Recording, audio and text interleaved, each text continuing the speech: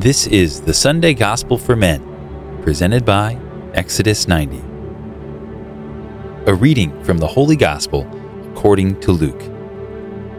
The rulers sneered at Jesus and said, "He saved others, let him save himself, if he is the chosen one, the Christ of God." Even the soldiers jeered at him. As they approached to offer him wine, they called out, "If you are King of the Jews, save yourself." Above him there was an inscription that read, "This is the King of the Jews." Now one of the criminals hanging there reviled Jesus, saying, "Are you not the Christ? Save yourself and us." The other, however, rebuking him, said in reply, "Have you no fear of God? For you are subject to the same condemnation. And indeed, we have been condemned justly, for the sentence we received corresponds to our crimes. But this man has done nothing criminal." Then he said, "Jesus, remember me when you come into your kingdom." He replied to him, "Amen, I say to you, today you will be with me in paradise." The Gospel of the Lord.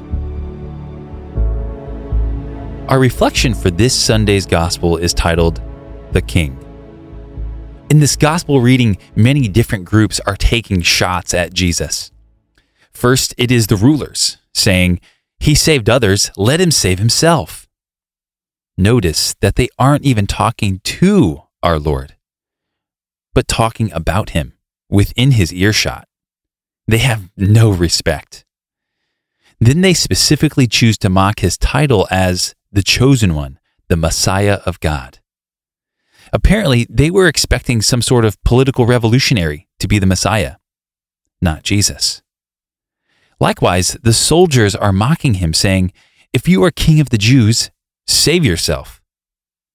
See how the soldiers are mocking him more brazenly, addressing him to his face.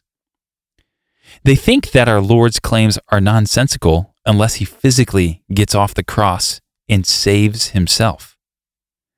And lastly, one of the criminals who was sentenced to death near Jesus says, "Are you not the Messiah? Save yourself and us." This is not a plea made in humility.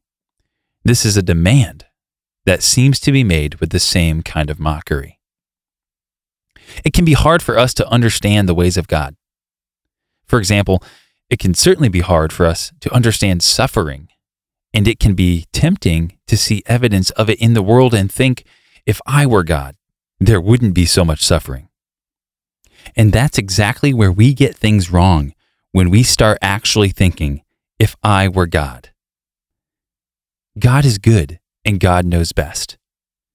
How do we know this? Simply look at what Jesus did for us on the cross. God could have become man in order to be a self-serving king. There are plenty of examples of those throughout history. But God became man in order to suffer and die in our place so that we might have eternal life. This is the good news of the gospel for all people who repent and believe.